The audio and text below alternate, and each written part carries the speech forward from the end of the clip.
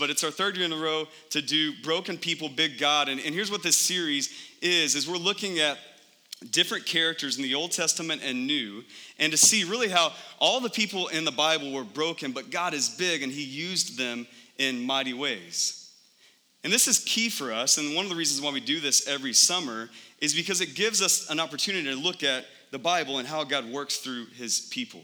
And I don't know about you, but growing up, I used to hear about some of the guys we've looked at over these last 3 years through this series. We've looked at Samson and David and Adam and Eve and Jacob a couple weeks ago, and all these guys. And as I would hear about these guys growing up, I would often hear them as heroes of the faith that we should strive to be more like. Right? And you'd watch them in VeggieTales or see them on flannel graphs, and you would hear lessons of like, you should be more like David and have the heart of David, or have the faith of Daniel and the courage of Daniel. And you would hear these stories of, these are guys you should emulate. Well, there's one problem with that, and it's the Bible. It's a big problem, right? Because as you actually read the Bible, you start to see that some of these stories, some of these lives could be TMZ episodes, right? They're that crazy. They're that chaotic. That a lot of these people are adulterers, thieves, murderers, liars, and yet God still uses them in mighty ways. And so here's the goal of this morning, here's the goal of this series, is we want to not elevate these guys as legends, but we also don't want to bash them as lame, which we also sometimes do. Instead, we want to learn. We want to learn from their lives and learn about a big God who uses broken people and can use broken people like us. And so that's the goal. And this morning, we're looking at the life of Gideon, and we're really just going to do two things today. I want to walk you through some of the story we just read. Make sure you have a Bible and you can look at it for yourself on an app or whatever you have. I'll fill in some gaps for us with some other verses to make sure we understand what happened. And then we're just going to pull out a few things that we can connect to our lives today. And as we look at the book of Judges, it's in the Old Testament. And if you're new to the Bible or need a refresher, the book of Judges is continuing the story of the Israelites. The Israelites were a group of people that God began to develop through guys like Abraham, Isaac, and Jacob, and then on through Moses and Joshua and other people like that. And then a little bit later, you have kings that God raises up, and he works through them with the Israelites. And they're like Saul and David and Solomon, and you have these kings. Well, the book of Judges is right in the middle of all of that. You may have heard of a guy named Samson with long hair who was really strong. He was a judge later in the book of Judges. Today, we're looking at a guy named Gideon. And when you think about judge, don't think about a judge in a courtroom like we have today. You want to be thinking about a temporary ruler who governed over a specific part of a country, typically in a military nature. That was a judge, and God would raise up these judges to rescue his people. And today we're looking at the judge Gideon, and we're actually in verse 11. I know we had some different verses on the screen, but we're actually in verses 11 through 16. So take a look at verse 11 with me. You see this angel of the Lord show up to Gideon, and this angel is sitting under a terebinth. That's an oak tree. So the angel's really smart. He's getting some shade. And he's talking to Gideon, and we see right away in the text, verse 11, that Gideon is hiding. He's beating out wheat, but he's doing it in a wine press. Now, I've never beat out wheat, and I've never made wine. But I know enough to know that in a wine press, you should probably make wine, right? But he's not making wine in a wine press. He's beating out wheat in the wine press. And as you begin to read about this, what they would do typically in this day to beat out wheat is they would go up on a hillside because they could separate all the good grain and it would fall to the ground. And then everything else would blow away off the hill. But the problem with that is that was very public. To beat out wheat on a hillside, that was very public. And Gideon doesn't want to be public. He wants to be private. So he's in a wine press. And the reason why, some would say, well, Gideon was a coward. And he goes from coward to courageous. And some would say that. Maybe you've heard that before. And maybe some of that's true. He struggles with fear. And we're going to see that a little bit through this passage. He struggles with fear over and over in these few chapters. But really, this is more of a sign of the times. that you see he's hiding because of the Midianites. This is a neighboring group of people who were a constant threat to the Israelites. They would come and they would plunder their land. They would take their harvest. And so actually, if you do go back and read the beginning of chapter 6, what you see is that everybody's in hiding, not just Gideon. That everybody would beat out wheat in a wine press, in private, not in public, because they would fear for their lives and for their land. Because the Midianites were coming after them over and over. And what you see in chapter 6, verse 1, go back and read it, is you see that this lasted 7 years. And as you see it begin to be described, the language is really important in those first few verses of chapter 6. It would say things like, they would encamp on our land. They would come in the land to destroy it. They would. That language tells us something, that over these 7 years, this is a normal occurrence. This is a pattern, a way of life for the Israelites, that the Midianites would come and they would take their harvest over and over and over. They would do this all the time. And so this is the state of the Israelites. This is the sign of the times, and Gideon's just a part of that. And what you see is they're experiencing oppression over and over and over.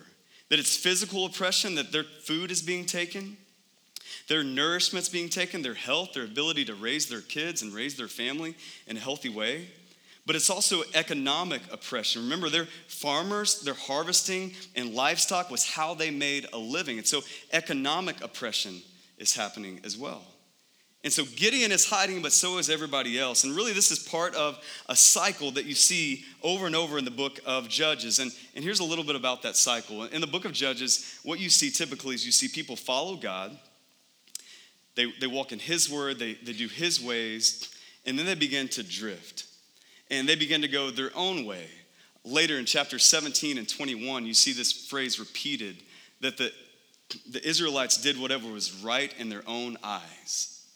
That the Israelites had a perspective. They had lenses that they put on and things that seemed right to them and idols that seemed right to worship and sins that seemed right to chase after that they thought would fulfill them and they thought would satisfy them. And they did what was right in their own eyes. And that's really a summation of the book, is that they would follow God, but then they would drift to their own ways. And then they would experience pain. So they would follow, drift, and they would experience pain because sin results in pain. And that's what's happening here with the Midianites. God has allowed the Midianites to oppress the Israelites, and they are experiencing pain because of their sin and their idolatry. But the cycle doesn't end there. That it would go follow, drift, pain, and then rescue. That God is a loving Father, and while he disciplines the ones he loves, he also initiates a rescue plan. And in this case, that rescue plan is through Gideon. And so we're in this cycle. As we enter into chapter 6, this is part of that cycle of follow, drift, pain, and rescue. This week, my family and I went on a beach trip to California, and we have 3 kids. And so our main goal on the way to California is just nobody vomit, right? We keep our standards really high on vacation. Fun, all those things are a bonus, but just nobody vomit, right? That's our main goal. And it's about a 6-hour drive that we turn into 9 hours. Don't be jealous. Because we have multiple stops and we show movies and we let the kids get out and play and run around at different sites along the way, because our whole goal is we don't want any of the kids to vomit. So we're on the way there. None of the kids vomited. It was a great time. We had a great trip. It was about 9 hours to California, but it was great, and the kids had a great time. And then on the way back, we're in the home stretch. It's late at night on Friday night, and we have about an hour left, and all of our kids are asleep except for our 2-year-old. She's like a machine. Can't phase her, right?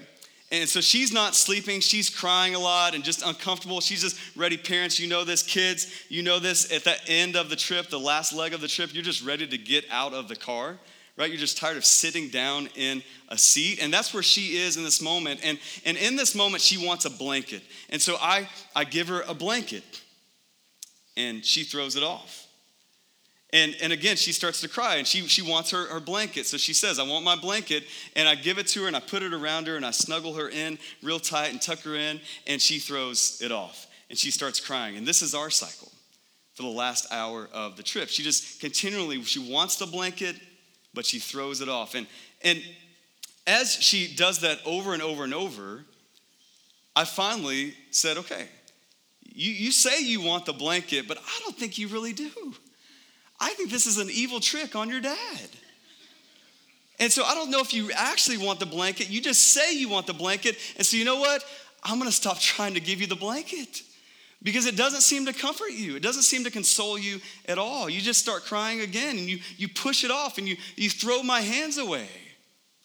Well, after this cycle continues over and over and over, I look back, and finally the crying has stopped, and the desire for the blanket has stopped, and she's curled up in a tiny little ball, as small as she can get, and she's asleep. Now, why is she curled up in a tiny little ball? Because she's cold. Because she needed that blanket that I tried to give her 30 times on the last leg of our trip. But she wouldn't take it. And so as a loving father, what do? Just say, you're not going to get the blanket now. Too bad, too sad. No, I get the blanket for the 50th time, and I wrap it around her, and I make sure she's snuggled in, and she slept the rest of the trip. That cycle is essentially what the Israelites are experiencing in the book of Judges. That cycle is what we enter into in chapter 6 in the book of Judges, that you have a loving father who knows exactly what the Israelites need. That he's trying to put the blanket on them. He's giving them his word and his ways and saying, hey, walk in these ways. This is going to go well for you. You say you need this. You actually need this.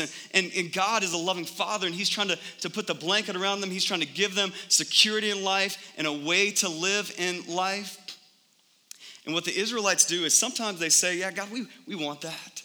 We want to worship you and all these other idols and all these other sins. I mean, we know they're not good for us. And yeah, we want that. But God would try to give that to them, and they would push his hands away. And over, they would push his hands away, and they would pursue these other things. And they're left curled up in a ball in pain. And as you read chapter 6, before verse 11, they cry out to God because of this pain, because of this oppression from the Midianites. That God eventually says, you want this? I'll give it to you. And he disciplines the ones he loves. Right? And they experience pain. But as a loving father would, he doesn't leave them in that pain. He comes after them again. And he initiates a rescue plan. So he doesn't abandon them, he disciplines them. That's really key. And then he begins to rescue them. And that's the cycle that we're in. And he does that through Gideon. Look at verse 12 with me.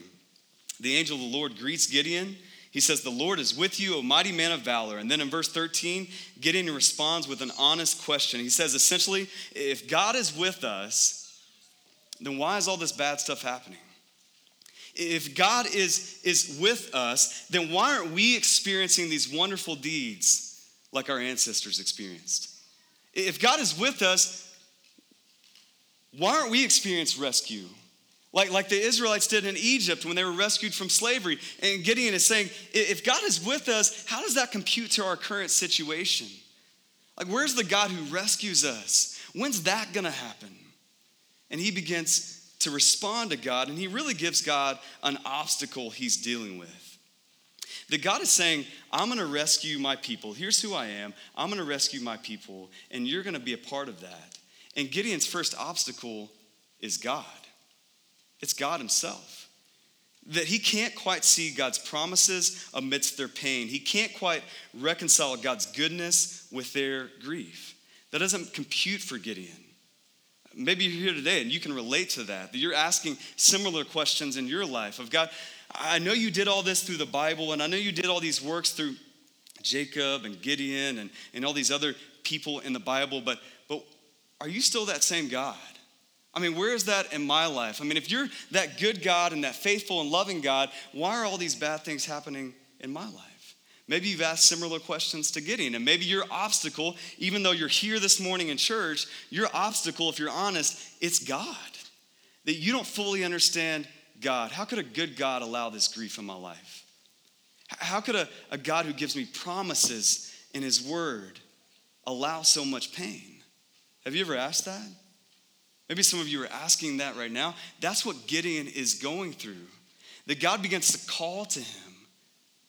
And he has some obstacles. And the first one is with God himself.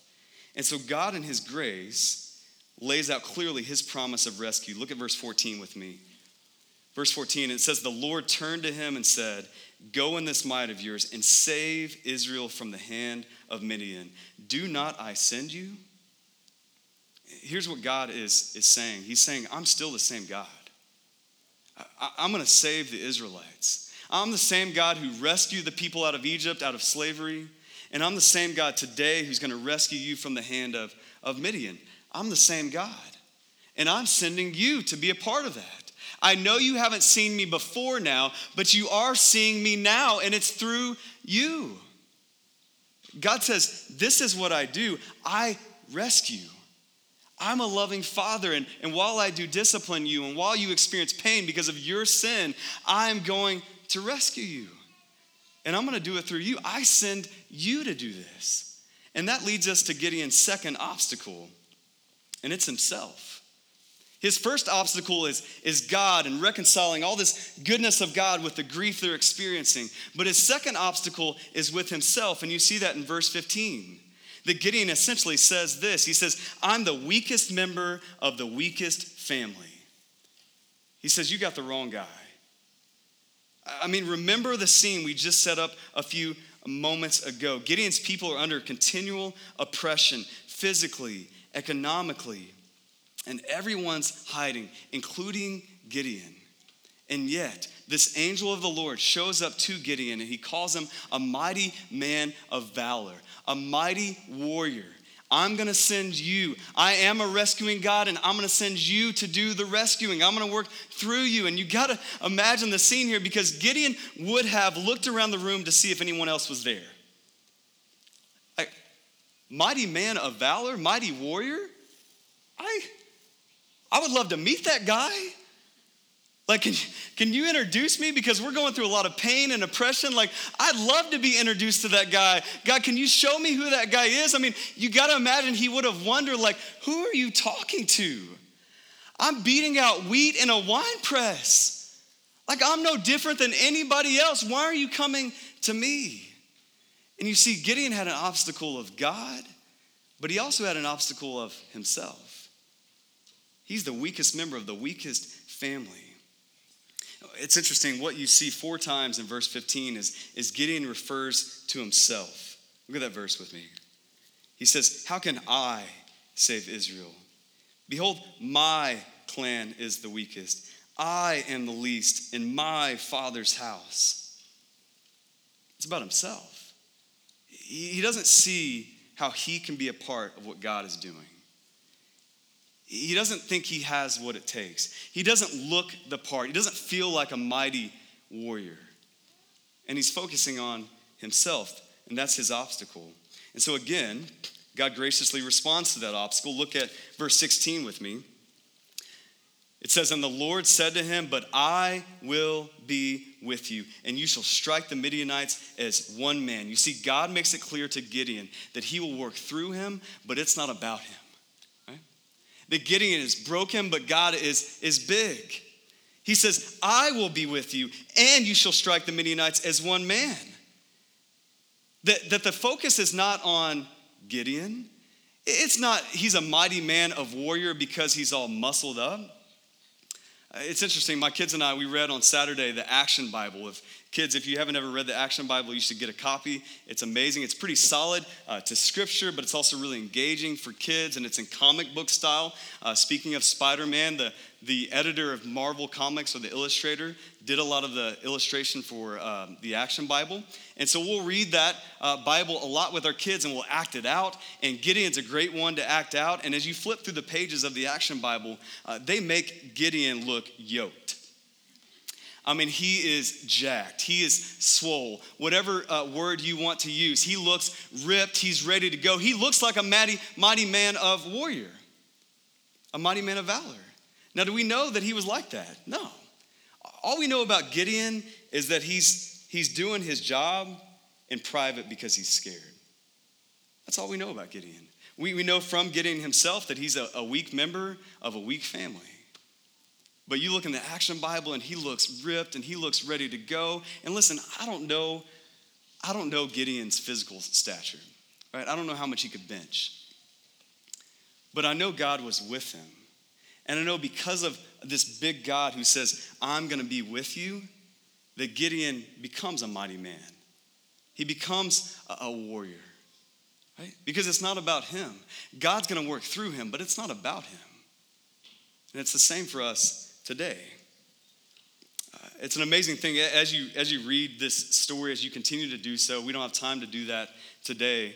But as you do that in your Action Bible, parents, get that for your kids, a regular Bible, as you walk through this story together with friends or by yourself and just continue to read this story, it's an amazing thing that God begins to raise up this mighty man of valor, Gideon. And he begins with his might through Gideon. He uses him to destroy idols. And there's actually an interesting twist. The idol, one of the main idols, is at his dad's house. And Gideon's fearful because he's called to go destroy this idol that's at his father's house. And so he goes and he does it at night, but he obeys God. And he destroys those idols against the odds. And then he goes on to defeat the Midianites in battle. He starts with 32,000 men, but through several circumstances, he ends up with 300 men. But he still goes into battle and he defeats the Midianites. You should read the story. It's an amazing story. There's trumpets and there's fire and there's yelling. It's an amazing story. And 300 men with Gideon defeat the Midianites. And so go on to read that and see how God is with Gideon and how he overcomes his obstacles to work through him in a mighty way. But what I want you to see, and I want to finish out our time today, is connecting this story with our story. Because there's a lot of connections. Right? Gideon was fighting a physical battle. Like he was literally going to rescue people through fighting a battle. We're fighting a different battle. The way Jesus puts it in Matthew 28 is the Great Commission is to make disciples, to make followers of Jesus, to make God known to a world in need, a world who is being oppressed.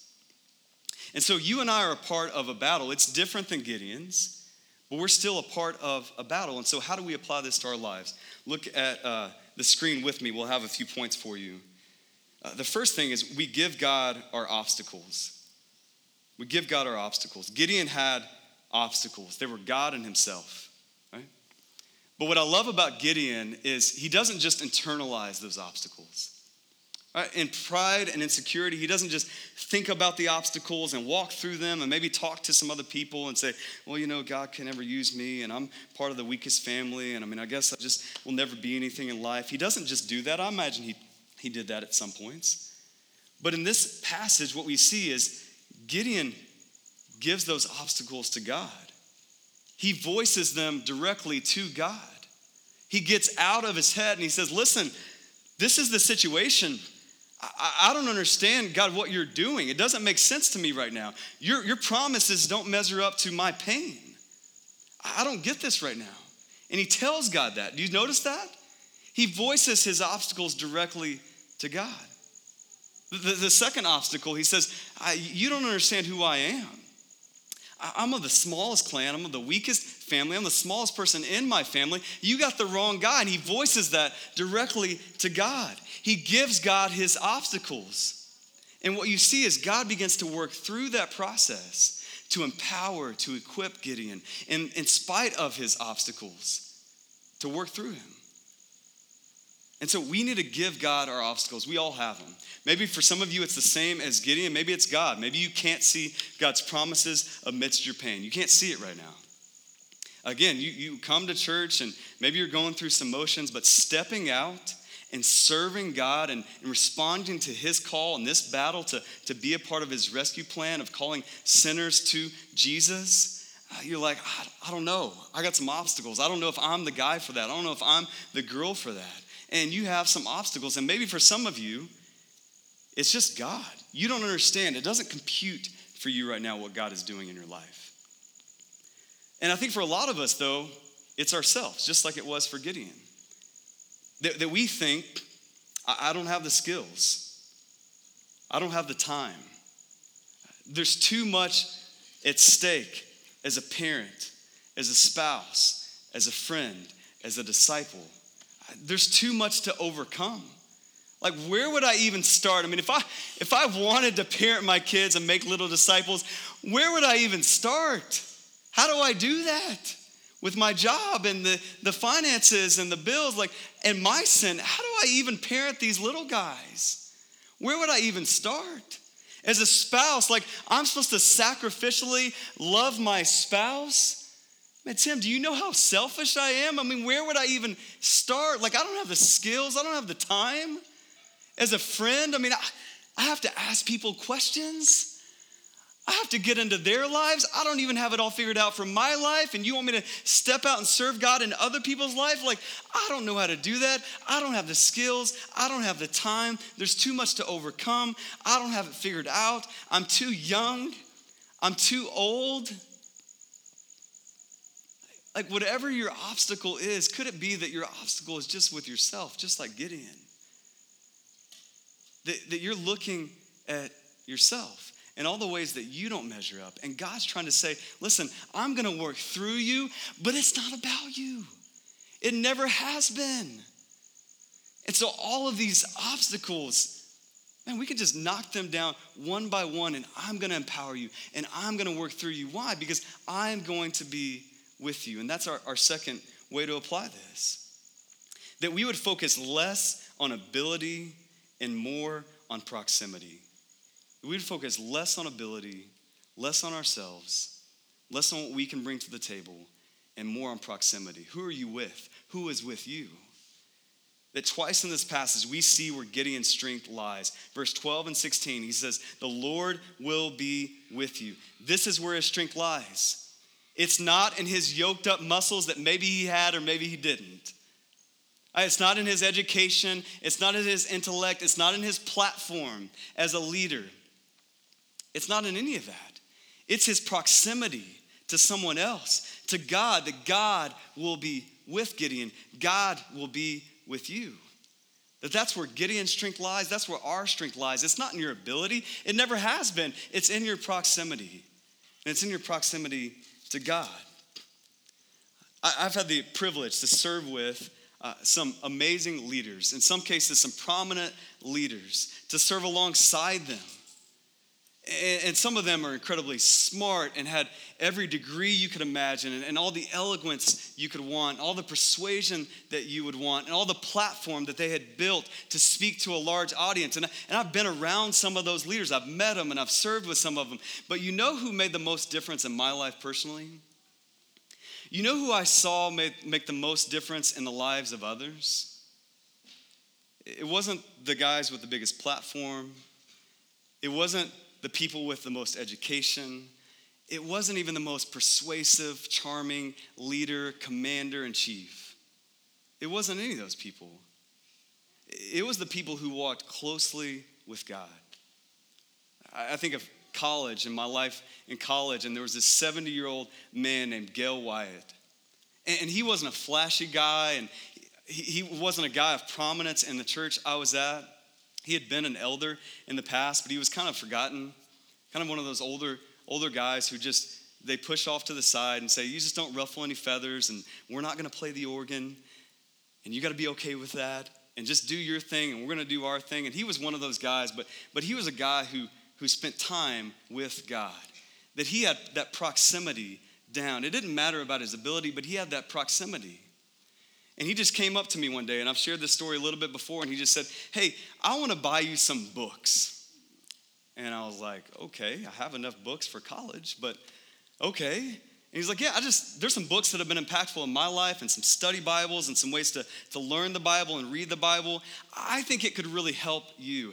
And so literally the next Sunday, he brought me a huge box of books. Like so heavy, I couldn't carry it by myself, right? And what we did together was we just began to read those books. Sometimes I would come over to his house, and he would give me a slice of pie, because that was his thing, and some tea, and we would just read books aloud together about God and who he was and how to study the Bible and all those things. And it was through that relationship with this guy who'd been pushed aside, who didn't have the eloquence and didn't have the education and didn't have the platform, but who had the proximity. It was through that guy that I began to study the Bible, that God began to wreck my life and who I thought God was and who he really is and how I can step into this and how I can join in this mission that God has started a long, long time ago.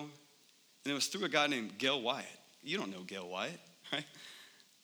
But God does. And God was with Gail Wyatt. And Gail spent time with God. And through Gail, I spent time with God. And then I started to do that by myself. And then I started to do that with God a lot. And then I started to do ministry and say, I want to give my life to this. And it changed my life forever. You see, it's not about ability. It's about proximity. That you want to lead in your family, in the church, with your friends, at work, in school. You don't need to focus on your skills and your time and your eloquence. You need to focus on proximity to the one who has it all. You don't need to figure it all out. You need to go to the one who has figured it all out for you. That's about proximity, that God will be with you. God is with Gideon. God is with you. That is where your strength lies. The third thing is we need to join in the fight. We need to join in the fight. God was making himself known to the Israelites, and Gideon got to join in with them. God is making himself known through the church today. That great commission, go into all the world, Matthew 28, go into all the world, make disciples. That other commands you see in the New Testament, to love God, to love your neighbor, to serve others, to make God known to a world that's being oppressed. Right? Different than the Israelites, we're being oppressed by the Midianites, but we're being oppressed. There's a world in need.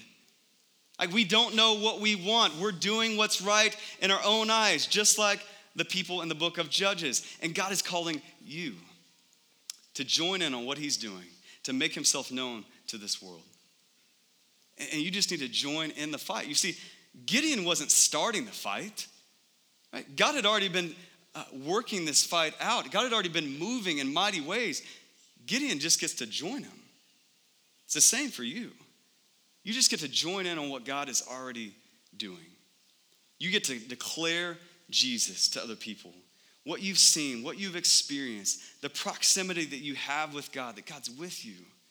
You get to declare that to others. You get to demonstrate that to others through service and through love to other people. You get to join in the fight. Take a step and join in with what God is doing. Now, I know I'm preaching to the choir a little bit today. You're at church on July 4th weekend. Congratulations, right? You're already committed. Most of you are already joined in the fight, right?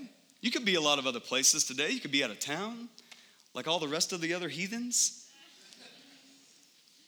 You could be doing lots of things, right? But you're here, you're committed, you're joining in the fight. And so some of you are thinking, well, Tim, I've already joined in the fight. Well, maybe a step for you is to invite others to join in the fight as well. But that was a joke about everybody being heathens. But the reality is, people inside our church and people outside our church, they need to join in the fight, right? That there's some big steps that you've already taken of saying, hey, I'm just going to serve once a month for 6 months at Phoenix Bible Church. I'm just going to serve God and step out in that call in my life. That some of you have stepped out and said, I'm going to go to Unite Phoenix once a month. I'm going to serve my community. And some of you have already done that. You've already joined in the fight. Some of you parents have already joined in this fight. You're reading scripture with your kids. You're walking through scripture with them. You're teaching them how to be little disciples of Jesus. You've already joined in the fight. And what you need to do is invite others to join you as you join in this fight. That you need to share your story with others. Like, I hear stuff from you guys about this. I hear stuff from you guys like, I've seen God bless me more than the people I'm serving. I've seen God fulfill me. I don't know if he's fulfilling the other people, but I've seen God fulfill me through these acts of service, through walking in step with how God has desired me to function. I've heard you guys say things like, I've seen God use little things, ordinary things I don't even notice to teach me, to grow me in my faith. I hear that from you guys. You need to share that with other people. You need to invite others to join in the fight as well.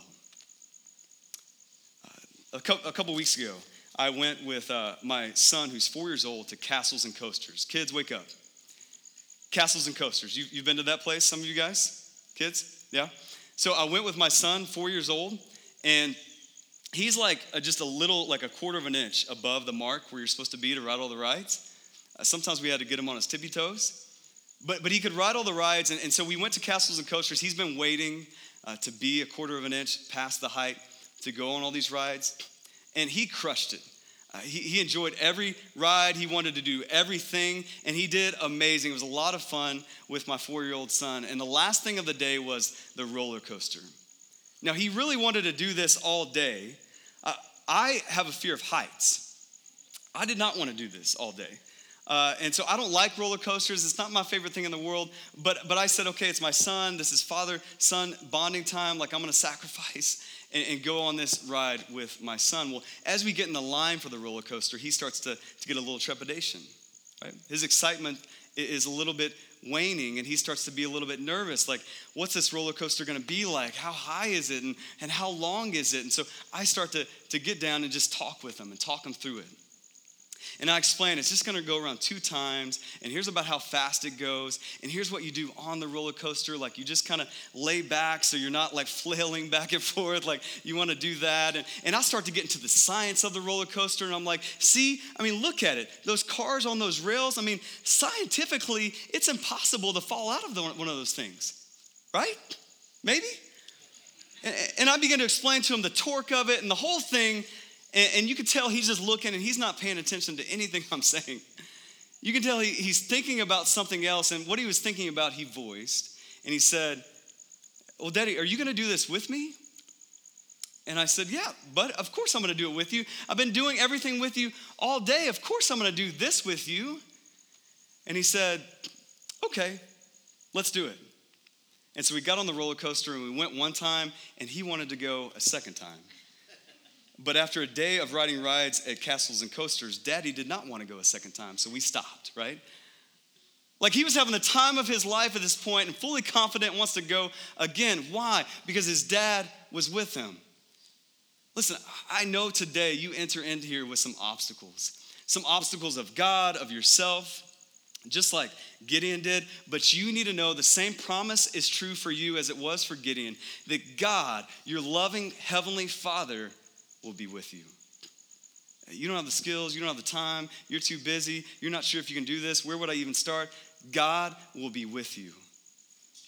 And if you're wondering if that's true, just look at Jesus. God sends Jesus into the earth to be with you. He calls his name Emmanuel, God with us. And so, speaking of freedom, this morning, if you have trusted in Jesus Christ, the one who has come to be with you, that you're freed up to give your obstacles to God. You're freed up to be in close proximity, to walk with God closely. You're freed up to join in this fight because it's not about you. God's just going to work through you and he's going to be with you every step of the way. So what step do you need to take today? How can you join in this fight? God's with you. God's for you. He's going to work through you. Let's pray together. Father in heaven, I thank you for this morning. I thank you for an opportunity to look at your word, that we have the freedom to do so. And I thank you that you are with us, that you work through us, you are for us. And it all happens through Jesus Christ, Emmanuel, God with us.